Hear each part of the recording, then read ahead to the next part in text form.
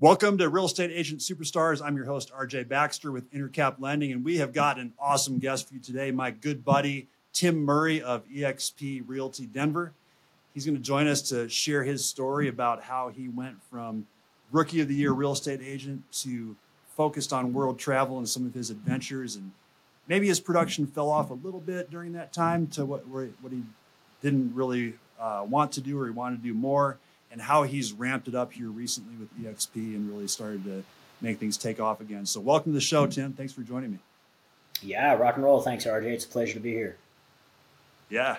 So Tim is an awesome story. He's like an adventure guy that does he's a big skier, a big mountain biker, a big outdoors guy. He loves to travel the world. And he's kind of incorporated that into his business. And we're going to talk a little bit more about that as we get into it. But tell me, first of all, Tim, how did you get involved with real estate? How long ago was this? Yeah, so I got my license back in 2005 here in Denver. Prior to that, I spent my career as a personal trainer and strength and conditioning specialist, and I still coach quite a bit.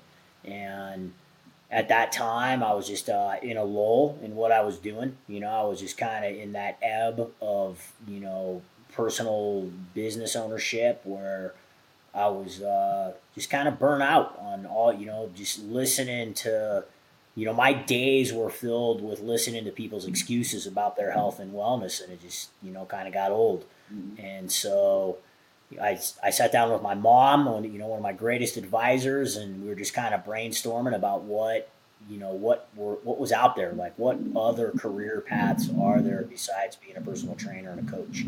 And she suggested real estate, and I had never considered real estate, and she said, hey, everybody I know that has a personality like yours and has the drive like you have, they're really successful real estate agents. And I was like, interesting. And I started to look into it, and it was like, wow, how cool is this? Like, there's a managing broker, but I wouldn't really have a boss, and like I could set my own hours, and instead of selling, gym memberships at $80 a month or personal training packages at $500 a month or whatever, it was like, wow, I get to sell something that's like hundreds of thousands of dollars. Like, sure, let's check it out. And so I got licensed, and quickly, I won Rookie of the Year with Keller Williams right out the gate, and it was amazing. Like, I had never made that much money, and worked that few of hours, or felt like no stress, no whatever. I almost felt guilty the first couple of years I sold real estate. I honestly was just like, wow, this isn't even fair that I'm making this much money. Yeah. I love, you told me the story about your first check that you got, and you went to the car and you're looking at it like, this can't be real. Like, how did this happen? Yeah. It was the first, back then, I mean, houses weren't that expensive and commission checks weren't that big. And it was still like the first time that I had like a deep 5-digit check in my hand, where it was like somebody was paying me, thousands of dollars to do something. And it was like, I had already done it, the previously in personal training was like, well, you get paid up front, and then you gotta see like how many of the 12 sessions are people going to cancel, and blah, blah, blah, and da-da-da-da-da. And then it was all of a sudden like, oh, wow, I just spent like the last 45 days interacting with these cool people, and then they went to the closing table and they handed me this huge ass check. And I was just, I was dumbfounded. I was just like, there's no way, like the title company must have screwed up. There's somebody else deserves some of this money. Yeah, right. So you hit that out of the gates, you hit the ground running, and you're Rookie of the Year. And there's a lot of agents with Keller Williams. That's an impressive accomplishment. How did you do it? How did you come out of the gate so fast? Yeah, so again, this is 2005, and we didn't have a lot of the technology that we have now. Things were a little bit different in the market back then. So I've always really appreciated being on the phone. I've got no problem. I love interacting with people on the phone. It's just easy for me.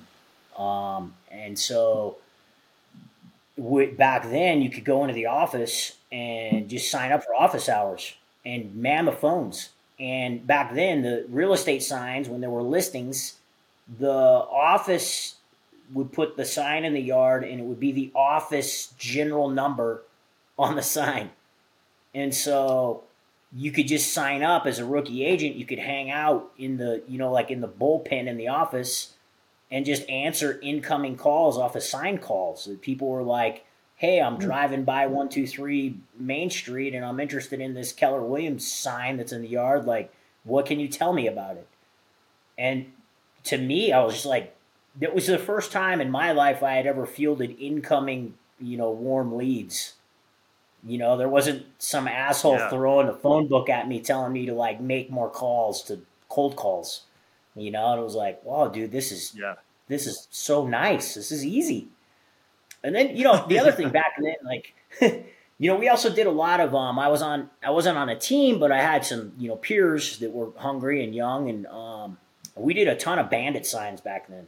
I mean, I would meet my buddies at 10 o'clock at night and we would have like 200 bandit signs that would just say like, house for sale, call now, investors wanted, whatever. And we would just go, we'd stay out for 2 or 3 hours till midnight, 1 in the morning, just putting little yellow bandit signs all over. We would pick an area of town and just be like saturated. And then So maybe I'm the only one in the room right now that doesn't know what a bandit sign is. What is that? Oh, just like, you see them like on the side, like on the exit ramps on the highways and stuff, like just little, totally hand scribbled signs that don't have a business name on them, they don't have your broker's office on them, and you're not marketing anything specific. You're just like, hey, call this number if you're interested in investing in real estate. And like the number we would put on there would go to our lender. And our lender was just fielding hundreds of calls a week. And, this is prior to the crash, right? So, this was like, I mean, we could put signs out that say like, your dog could buy a house, call this number, and it was true back then. And it was true. It was totally like, we'll get your dog a social security number. Well, off to the races. The dog will get a loan. You have the best dog house in Highlands Ranch. Yeah, totally. And no, I don't think there was very many rules back then as to what you could or couldn't do on advertising either. Not really. Yeah. It was like the Wild West. It was the total Wild West, which fit my personality perfectly. I was just like, again, first few years I was in real estate, I was just like, man, this is insane. Like there's no regulation. The crazier I get, the more money I make, and the more everybody at the office loves me. So let's do this. Yeah, nice. Yeah. So fast forward a couple of years, the housing crisis happened. How did you weather that storm? What happened during that period? Yeah, so that like through the recession and all that, I was really fortunate enough to be surrounded by investors. We had already done a lot. I had done a lot of marketing to investors, and I was investing in myself. And we flipped houses through the recession, and I got a lot of confidence about that. And again, it was just to me, it was an opportunity in the market where if you had confidence and tenacity, the sky was the limit. If you were willing to go in and purchase houses that weren't that great, you'd get the deals done and you'd make money. And we picked up like before. I mean, and again, this is a long time. This is, 10, 15 years ago. Wholesaling was just starting. Like, they're just the idea of like, going and finding the most rundown piece of crap house in the neighborhood and knocking on the door every day until somebody answered and being like, hey, like, I'm going to give you cash so you can move on with your life and, let's go. I got you. And so back then, there were only a few people doing that, And that's crazy. Here we are, like 12, 15 years later, it's like the wealthiest people I know got their start doing that. I mean, Yep. guys that, guys I've helped buy dozens of properties with, and now they own hundreds of doors, and Yep. awesome. Yep. Yeah. I mean, people that are, if anyone's afraid of a recession out there and housing actually does crash, which I don't think it will, but if it does, there's fortunes made during those times. There is. So You're people that are out, absolutely right. yep, people that are Yeah. out investing and making things happen during those times are doing really well. Every time somebody sends me a YouTube video about the sky is falling and it's the end of the world and American economy is going to tank and that the housing bubble is going to burst, I'm just like, fucking great, man. We're going to get rich. Like the people that are Like, nice, brave bring and it. bold. Yeah, bring it. Like, man, that's where wealth is created. Like let's go. Yeah. Like, buy the dip, man. Like, let's do it. Yeah. It's like another word for housing crash is opportunity. 100%. Housing opportunity. Yeah, absolutely. For sure. Absolutely. Yeah. And for people buying primary residences, if they're not going to move, then just weather the storm. It's your house. Yeah. No big deal. So, yeah, you don't hear. I've never heard anybody say, or maybe they'll start the conversation with like, "Oh yeah, I bought my house in 2010, and I wasn't really sure like if it was the right decision, and look at me now, I've got $400,000 worth of equity. It's tripled in value, and who yep. would have thunk that? Who would have ever imagined?" And it's like, yeah, hello, it's real estate. Yeah. And having years of experience like you have stories of people that have done that, and you can reference. People love stories and telling stories about people that happened to. I mean, that's helped me during this time to help people understand that real estate's a long-term investment, and there's people 10, 15 years ago that were hesitant that have done really well. Yeah, absolutely. Super well. Yeah. Yeah. So one thing I love about you, Tim, is how you've taken the things you love to do in your lifestyle, and real estate has enabled you to do even more of that. So tell me about how real estate was the perfect fit for you from what I can see, and you've really taken that to an extreme. Yeah, absolutely. I've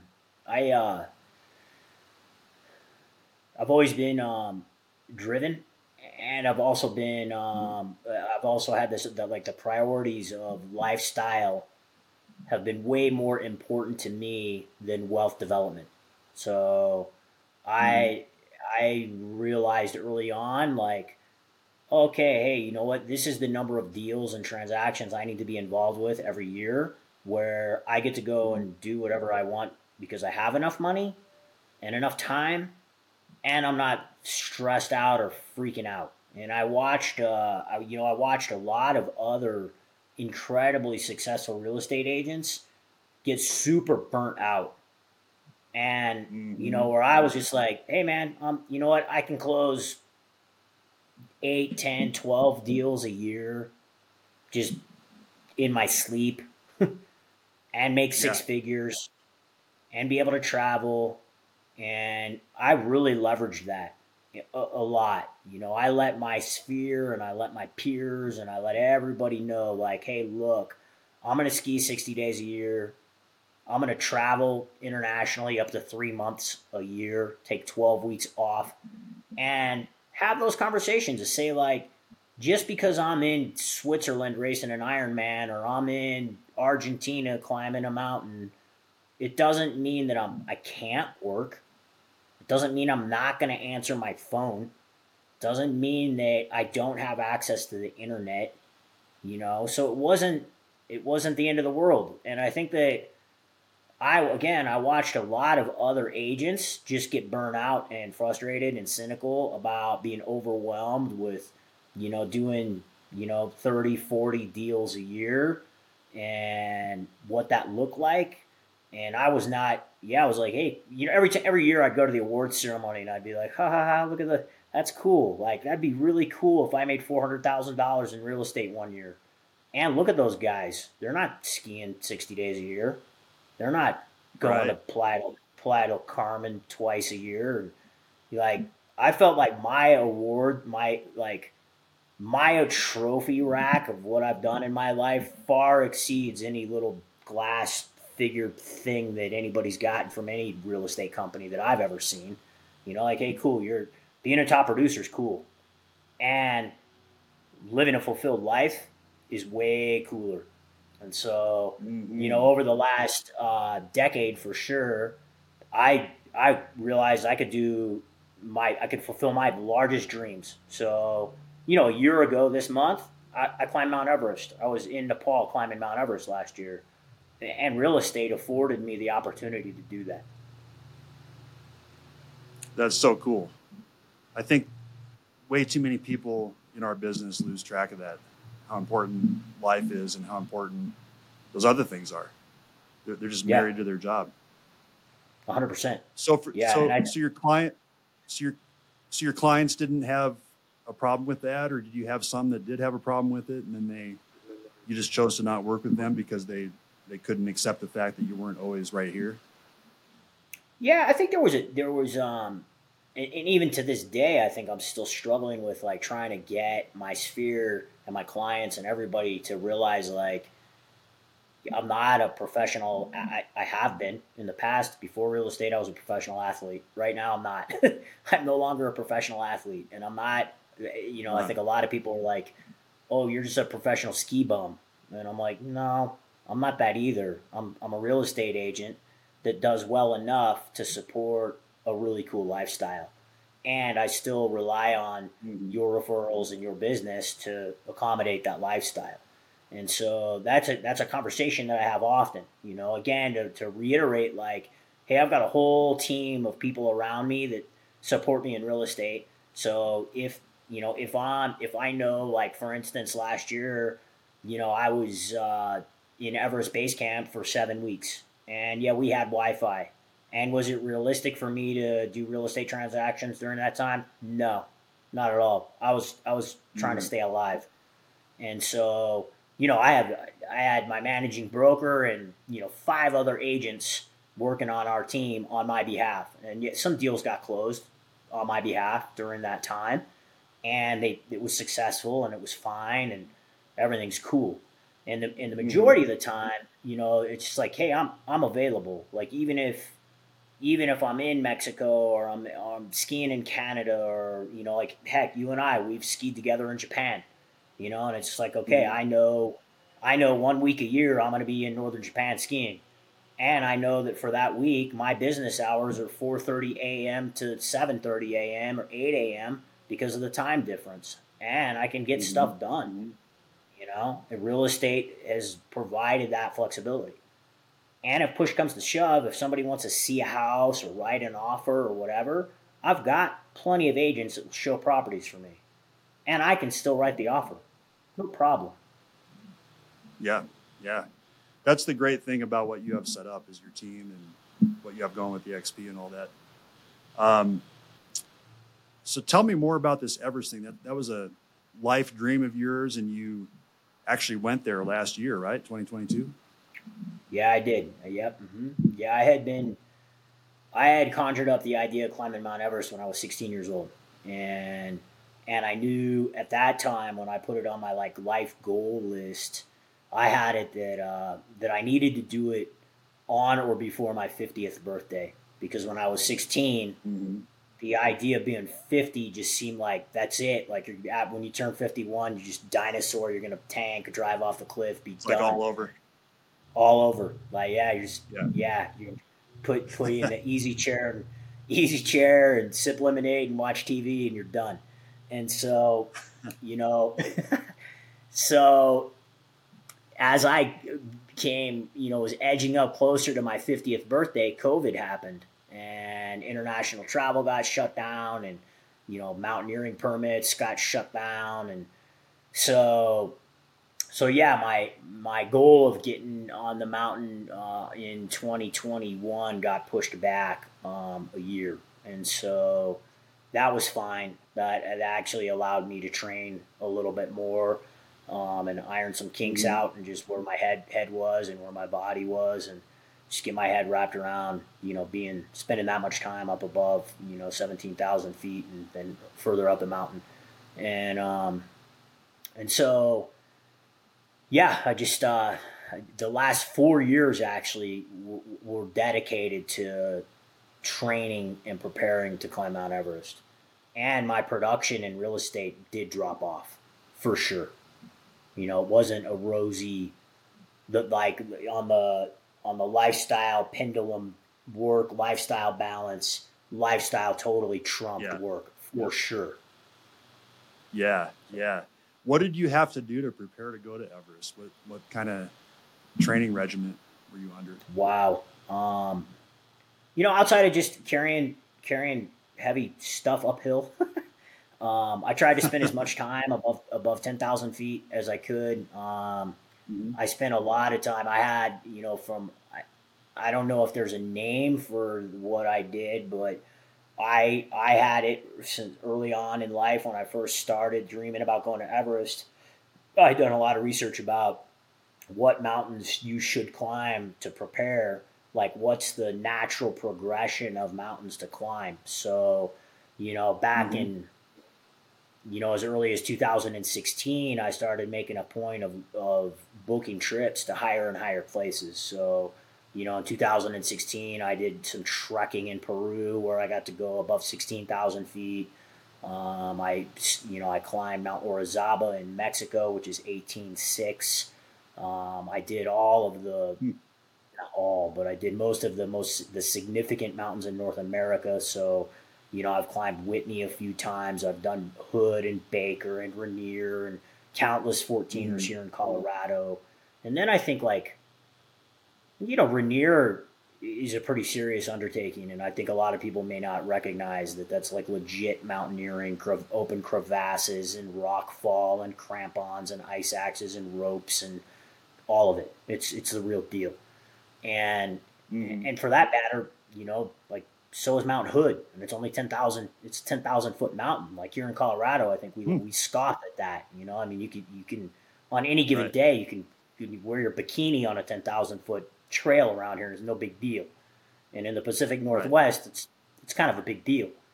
And then I think just ramping it up to, in 2020, I climbed Denali, which is a huge undertaking. Highest peak in Mhm. North America, one of the seven summits. Again, a very, some people says rivals Everest, maybe harder than Everest. And that was for Hmm. me. That was a phenomenal experience. I had a great time on Denali. Like, just I felt like I got stronger Yeah. every single day I was up there. Yeah. How high is Um, you Denali? know, just over 20. It's like 20,300, I think. Okay. Um, Yeah, but it's cold and it's unsupported. Like, there's no in a lot of the other in the mountains of the world, the majority of the time, like all of the other seven summits, you can get a Sherpa or a donkey or a yak or a whatever, a horse to carry all your shit. And on Denali, there's none of that. You carry everything. Mm. You carry 3 weeks worth of stuff in a sled and in your backpack, and you got to haul all that crap up the mountain Wow. and then back down the mountain, and That's a lot. it's a lot. Yeah. It's a lot, and it's fully self-contained because it's a really pristine national park. So, again, if you're not into the outdoors or not into the mountaineering scene, what fully self-contained really means is that pack it in, pack it out. Like, you shit in a bucket and you carry it. You carry your own excrement the whole time. You don't get to leave it somewhere. You bring it with you. And I think, like, Yeah. I think that's enough. That's enough to deter most of the people listening, I think. yeah. I think the normal person doesn't ever consider that. They don't consider. They've No. never in their life, never in your lifetime would you be like, I have it. I should do that. I should carry my own poop around with me. that's not that's not normal. I have a hard enough time with my dog's poop for 20 minutes carrying that around. Yeah, right, exactly. And I think, like yeah, to me, it's kind of funny the lessons you learn about that stuff where you're like, you carry all this stuff up the mountain, and a lot of the weight is food, and you think, oh Mhm. man, the more we eat every day, the lighter our load's gonna be, and it's like, oh no, there's that green bucket over there filled with my load. It's not. Nice. Yeah. That's funny. Yeah, so then after Denali, Yeah. that was in the spring, early summer of 2020, and then I went to I went down to Argentina and I climbed Aconcagua, which is 21.8, a little higher, a little longer.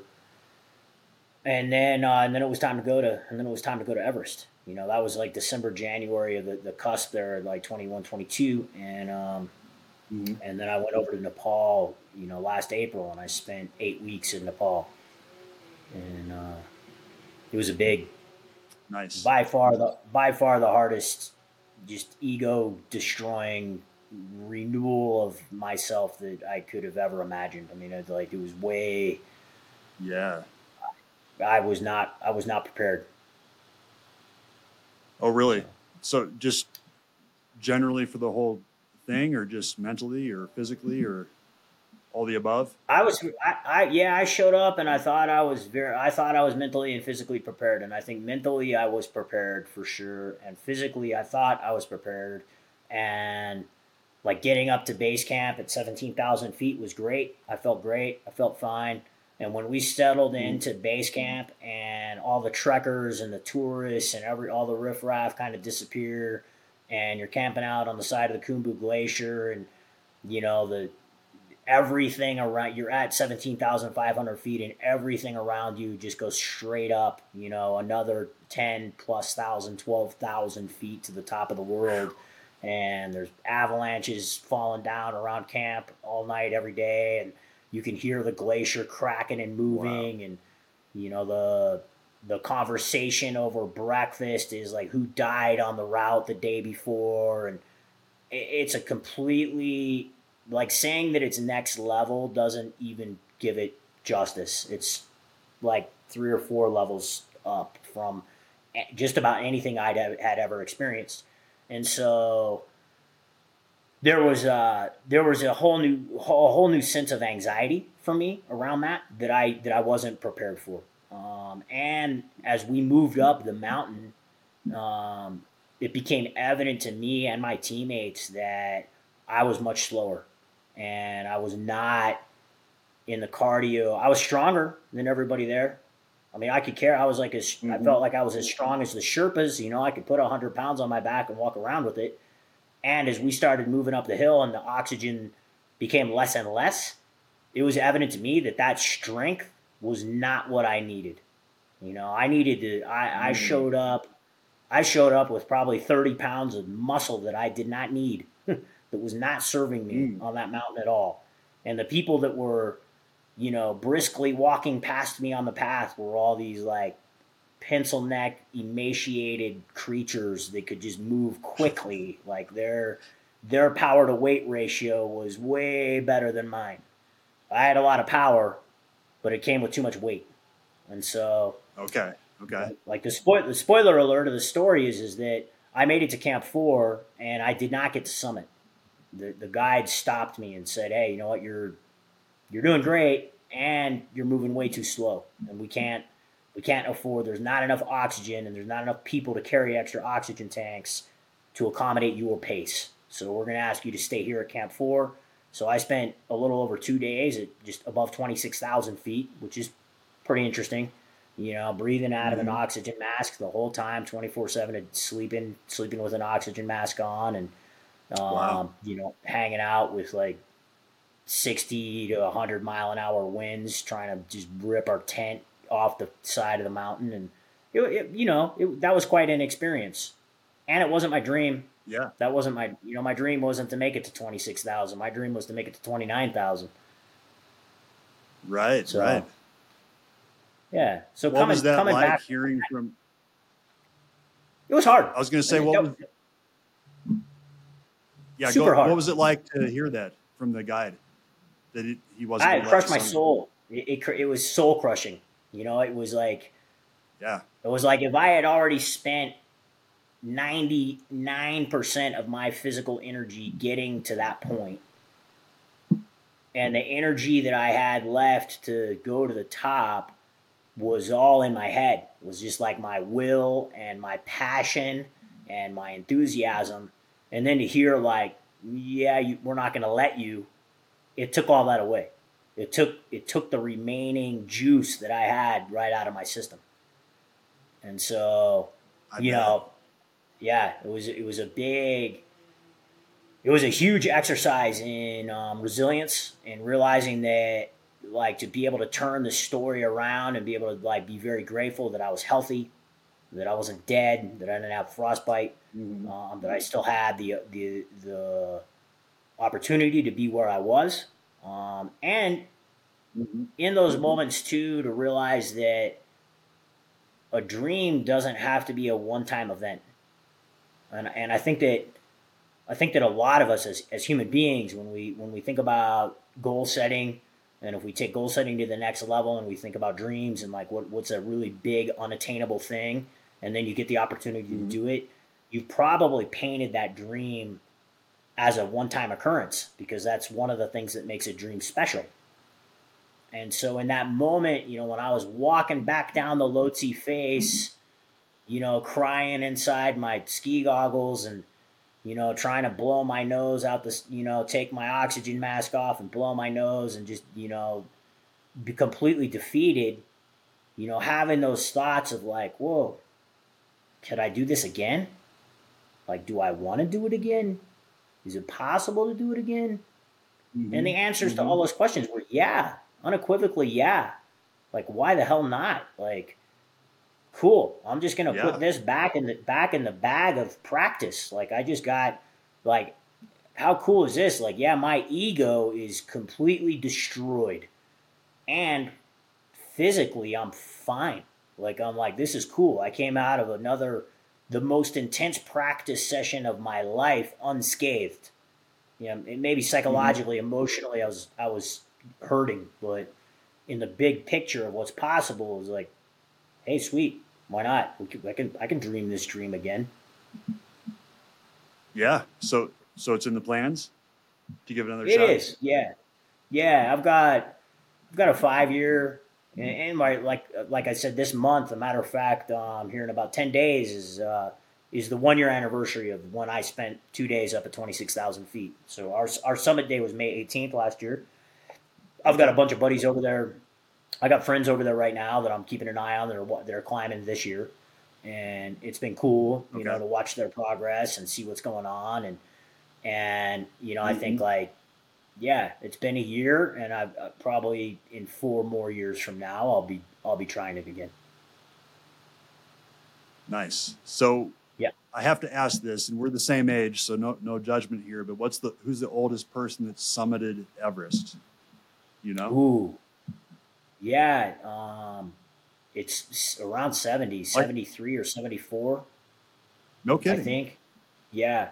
So Um. you got a lot of years left to do this.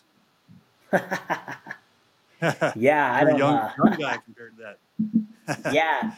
I think yeah, and I think it's interesting because like one of the I had asked the guides and the Sherpas last year when we were there because the other guys on my team last year were young. I mean, they were in regards to like Seven Summits mountaineering, they were young. They were both in their Mhm. 30s. And I had asked the guides about that specifically. I was like, "Hey man, are you seeing like what's the demographic up here? And are you seeing a shift in it?" And historically they said, "Yeah, the average age is like closer to 60." And that's Oh, no based, kidding. Okay. yeah. And Hmm. it's based on affluence and money way more so than ability. And I think there's something to be said in there about wisdom and years of experience, and you know that if you put somebody up there who's super young and super gung ho, they may not know themselves well enough to get through what's up there. And the people that, I mean, heck, when I was at Camp One on our summit rotation, when we were going up on our summit rotation, there were people coming down off the summit that had already summited that just got an earlier start in their whole program than we did, which was fine, no big deal. But I got to meet, I think the youngest female that's ever summited, an 18-year-old American girl. I met her. We crossed paths. She was walking down and I was walking up, and Hmm. the thoughts that went through my mind is like, this is a historical event because I think in the last, whatever 5 decades that people have been trying to climb Everest, financially, it's not, no 18-year-old can afford that. And now we're in a time where, because of generational wealth or sponsorship or whatever, it's possible for much younger people to find the money. Like the two guys that were on my trip were, like I said, they were both in their 30s, and both of them had done really, really well in their tech startup company or whatever, and had a crap load of disposable income at an early age. But historically, that's not the case. What does it cost to climb Everest? If you could estimate your total. It's $100,000+ trip when you're all with the guiding and the gear and the travel and permits and all that stuff. It's expensive. Okay. Wow. It's a huge endeavor. Yeah. So. Well, thanks for sharing that story. It's really interesting to hear about that. Yeah. So my pleasure. Yeah. But you mentioning how it kind of hurt your real estate business a little bit, but that was okay because of your focus on lifestyle and everything. But you came back and you've had a renewed energy with real estate from what I've seen, and you're really starting to hit it hard and rebuild things more. So what are you doing with that, and what's your mindset now? Yeah, that's a great question. So like I thought, like for me, one of the biggest takeaways I had on Everest is that I wasn't prepared, right? And so then I looked at all the other pillars of my life, and I thought, like, gosh, where else in my life do I think I'm prepared, and I'm fooling myself? And I was like, oh well, real estate for sure. My profession, like I've taken it for granted. Like I said, even out the gate and the whole, my whole career, I just thought it was super easy and it was no big deal. And so I came back off of Everest and I was like, hey, you know what? I need to get really recommitted to just the fundamentals of real estate and find that, not passion. It wasn't missing passion, but I need to find like that seriousness of just like, did I know what to do? And I can't just take it for granted. I can't just twiddle my thumbs and be like, oh yeah, man, people are going to be calling me because I'm a great real estate agent. I was like, yeah, no, that's not going to cut it anymore. Like I need to go back to the basics, and I need to work my database and work my sphere and get everybody's minds like back wrapped around that I'm Tim Murray, the realtor, not Tim Murray, the mountain climber, And so, here we are a year later. I switched companies. I joined EXP, which has made a huge difference in my ability to network just nationally and internationally and close deals all over the world instead of just in Denver or the Front Range or whatever. So that's been cool. Amongst other reasons, it's been very cool. The support that I have there is very cool. And the amount of education and reminders and resources for, what does it look like to practice the fundamentals, and how do top producing agents that I've surrounded myself with at EXP push that same message all the time. That here's the fundamentals. Like, here's how many calls you need to be making a week. Here's how many lunches and coffees you need to be going to. And, here's how it works. And it's like, yeah, I've known that all along. And I just took all that for granted for years. So now I'm actually applying myself. Right. How do you discipline yourself to actually do it? Because I think most people listening kind of know what that looks like. They have to make a certain number of calls, certain number of appointments. How do you keep yourself on track with that now that you're more focused? Oh, wow. That's a great question. Yeah. So I think, and it's funny because I'm a certified coach and mentor as well. And I teach, I've got a handful of mentees, young agents I'm working with right now. And we talk about that all the time, of just like, how do you take your goals and break them down into actionable steps? And when you get distracted or deterred or whatever, how do you refocus on your why? Like, why are you, like, who cares if you sell a house or don't sell a house? And a lot of people will immediately go like, oh my God, because I need money. Okay, well, why? Yeah. Like, why? You know, Yeah. I know my why. In 4 years from now, I'm gonna spend another 6 figures on a huge ass dream, and it'd be really great if I had multiple 6 figures or 7 figures or whatever sitting in the bank, so I could just check out and do it. You know, Yep. and so there's my why. Like, what's your why? And if you can't immediately pivot from the person that hung up on you, or you just lost your in the bidding war over the week. It's Monday, right? How many people are submitting offers in the last 24 hours, and right now is the day where they're just Hmm. crying at their desk because they got outbid. If you can't immediately pivot back into your why and pick yourself up and get on the phone and say, this is why I'm making this call. Like, I'm making this call because I want to help somebody become a homeowner, or I want to help somebody move out of their house into a better situation. And my big why that drives that, if I'm not clear on that, it's not going to happen. Hmm. Well, and even breaking it down, for me at least, breaking it down even to small whys. Like, I want to be able to provide the best education for my kids. Well, that's kind of a big one, but That's a or big one. like I want to be able to buy myself a new mountain bike, let's say, or Yeah. whatever it is. And my coach had a great exercise. He's like, write down all the stuff that you want. It may not all be material. It might be time wise. You want to spend time doing, going on a trip with your significant other or whatever it is. Put that list in front of you. And every time you decide to not make your phone calls for a day, just pick something on that list and cross it off.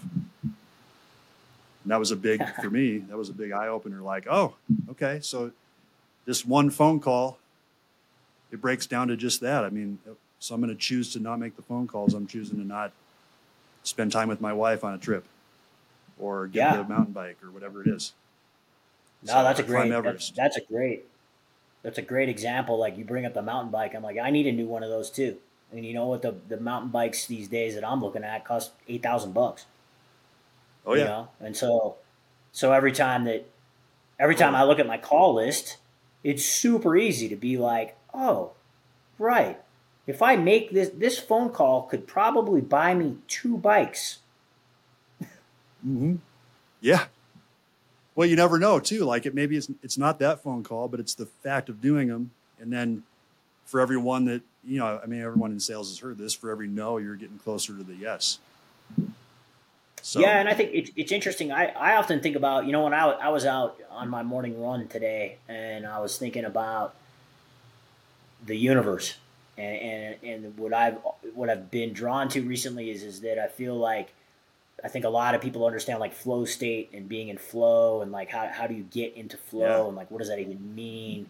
And it's like, yeah, that one phone call might not be the phone call, but you're not just calling that person on the other end of the line. You're letting the universe know that you're taking action toward your goals, and you're being intentional, and the universe will respond kindly to that, right? Yes. And like, and Absolutely. I think a lot of people get in the weeds about like whatever, that I'm afraid, or I don't know how, or whatever. And if that's the energy you're putting out to the world, then you're not gonna get rewarded, But if you wake up and like, hey man, how unbelievably fortunate and lucky am I that I have a cell phone that's filled with names and numbers. And it's filled with names and numbers Mm-hmm. because all those people are my friends. I'm like, why Yeah. would I make that like a scary thing? Like, how that's badass. I could just call people and say, hey, what do you think about the market today? Hey, what's going on? You know anybody who wants to buy or sell a house? Are you Yeah. interested in investing? You want to go shoot golf tomorrow with my lender? Or, whatever. Like, Yep. Yep. wow, that mindset and that energy shift of like playing in the universe. Just and I often think about it like music. I'm just like I think about the strings of a guitar or the keys on a piano, and I'm like, yeah, every phone call I make is like picking one of those strings or pushing a note on the piano, and I'm singing out to the world, and the world's going to answer in kind. Mm-hmm. Yeah. I always think about in my business, it's like weaving a big web. And it's like, oh, I'm adding all these strands to the web. And as I add more strands, the web gets bigger and it gets thicker, and it's able to well, I mean, it's kind of maybe a bad, attract more bugs to the web. But like, just more people I come in contact with, the more people and the more business that leads to. 100%. Yeah, all the interconnectivity is what it's totally about, connecting people. That's what we do. Yep, absolutely. So you mentioned that EXP was a huge thing for you to join them. Why was that? How did that help your business so much? Oh, wow. Yeah, it reinvigorated me on a couple of different levels. So I think I mentioned like having an international reach. EXP's in 24 different countries. I had worked after I left Keller Williams. I joined a really successful local boutique firm here, York Castle in Denver. I think a lot of people, especially in the investment community, probably respect and love. I do. I respect and love what Lon Welsh and Charles Roberts put together at York Castle, and we were all very, very successful there. And it was in all of its glory. It was still just a Denver, Front Range, Colorado, real estate company. And when I joined EXP, all of a sudden it was like, whoa, we've got almost 90,000 agents all over the world and in everywhere in North America. And so, one of the first transactions I did when I joined EXP, I helped my friend sell her townhome down in Centennial, and she moved to North Carolina. And it was the first time in 18 years of real estate that I was able to get online through the EXP network and be like, who are the top producing agents in Greensboro? Like, who can help my friend? And my phone blew up. I mean, like, annoyingly so. Where it was like, wow. I don't have to choose like one or two. I've got like 15 people begging me for business, and I got to sift through like who grew up here, who's got the most closings, who's really, of these 15 agents, which one's the best.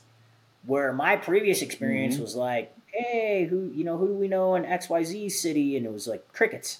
Like, well, that's kind of that's not cool.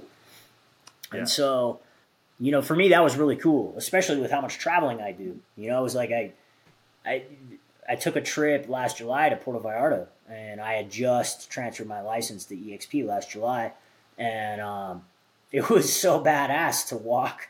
There's a whole in downtown Puerto Vallarta. There's like a whole block of just real estate offices, and I walked into every single one of them. And I got to talk to every agent in there and say, "Have you heard of EXP? Have you thought about? Have you considered this international referral opportunity that's here?" And of course, it made my trip a tax write-off, which was fun. But it also just spiced up. It totally spiced up my ability to be an international real estate agent all of a sudden and have a referral network that was cool. And I think the big thing, EXP, Keller Williams, Compass, there's like everybody's trending towards this like agent attraction model that says like, hey, we're gonna pay you handsomely if you recruit other agents into our company.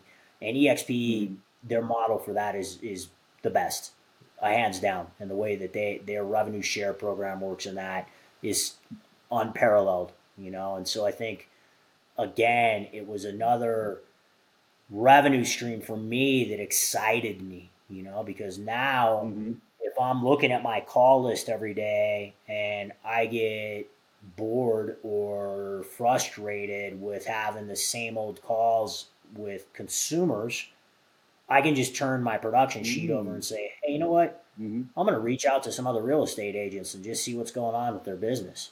And like, hey, where are you guys at? Yeah. What's happening? If you're not absolutely satisfied with your current brokerage firm or your splits or your whatever, I'd love to talk to you. I'd love to share with you why this company makes the most sense and how conversations like this can generate residual income and give you an exit strategy out of real estate.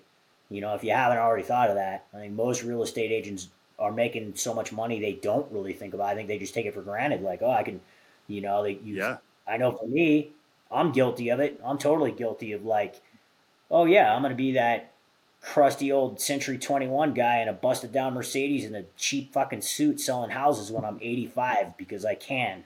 And it's like, whoa, really? Or No. because you can't stop, maybe too, is the other thing. Yeah, Another reason why you see some of those guys. right, 100%. Yeah, because there's no Yeah. exit strategy. You're in Yeah. 100% commission based sales, and you've lied to yourself for 40 years about saving money. Yeah. And there's no pension. Yeah, There's no retirement account. yeah, yeah, and that's where EXP changed that model like big time. And they said, hey, look, you can get agent attraction going and have residual income for the rest of your life by just inviting people to join the future of real estate with EXP.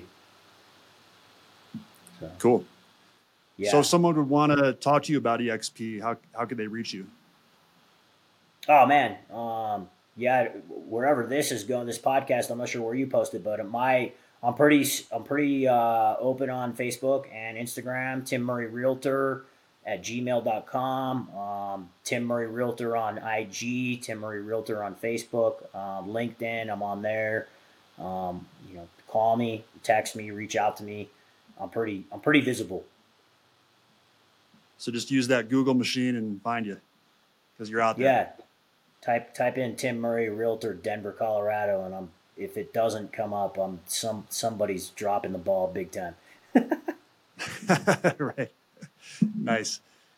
Well, hey man, you're inspiration to so many people, and you definitely inspire me especially on your lifestyle stuff. So I appreciate you being on here and sharing your story.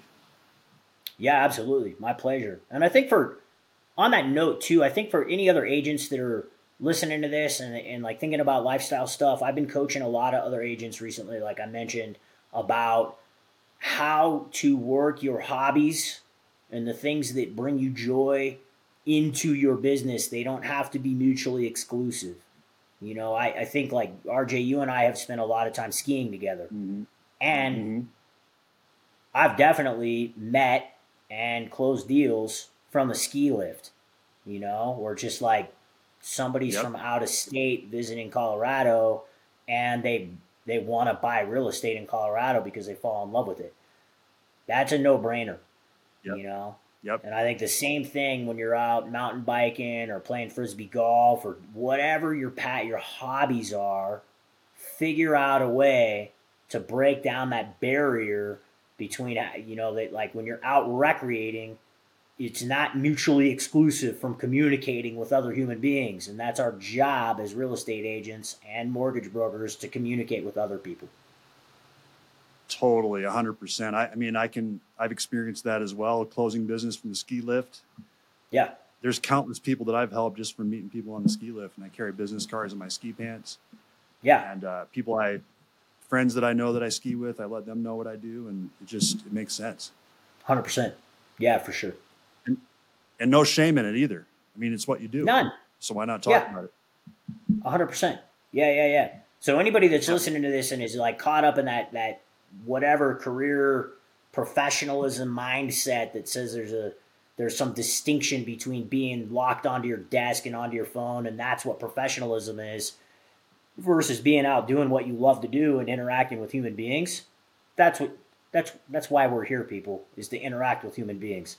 I mean, it's cool that we have the internet, and it's cool that you have your phone, and it's way cooler to be outside doing cool shit with your friends and talking about business. It's okay.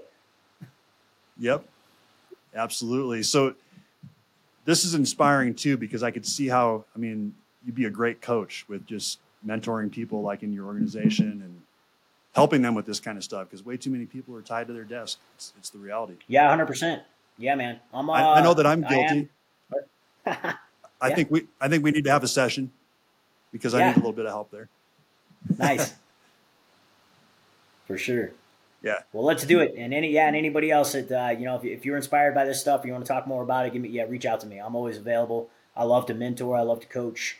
I want everybody around me to succeed, for sure. Like, just be the very best person, the best fulfilled human being you can be, and contributing to the people around you. I think that's really why we're here. Awesome. Love it.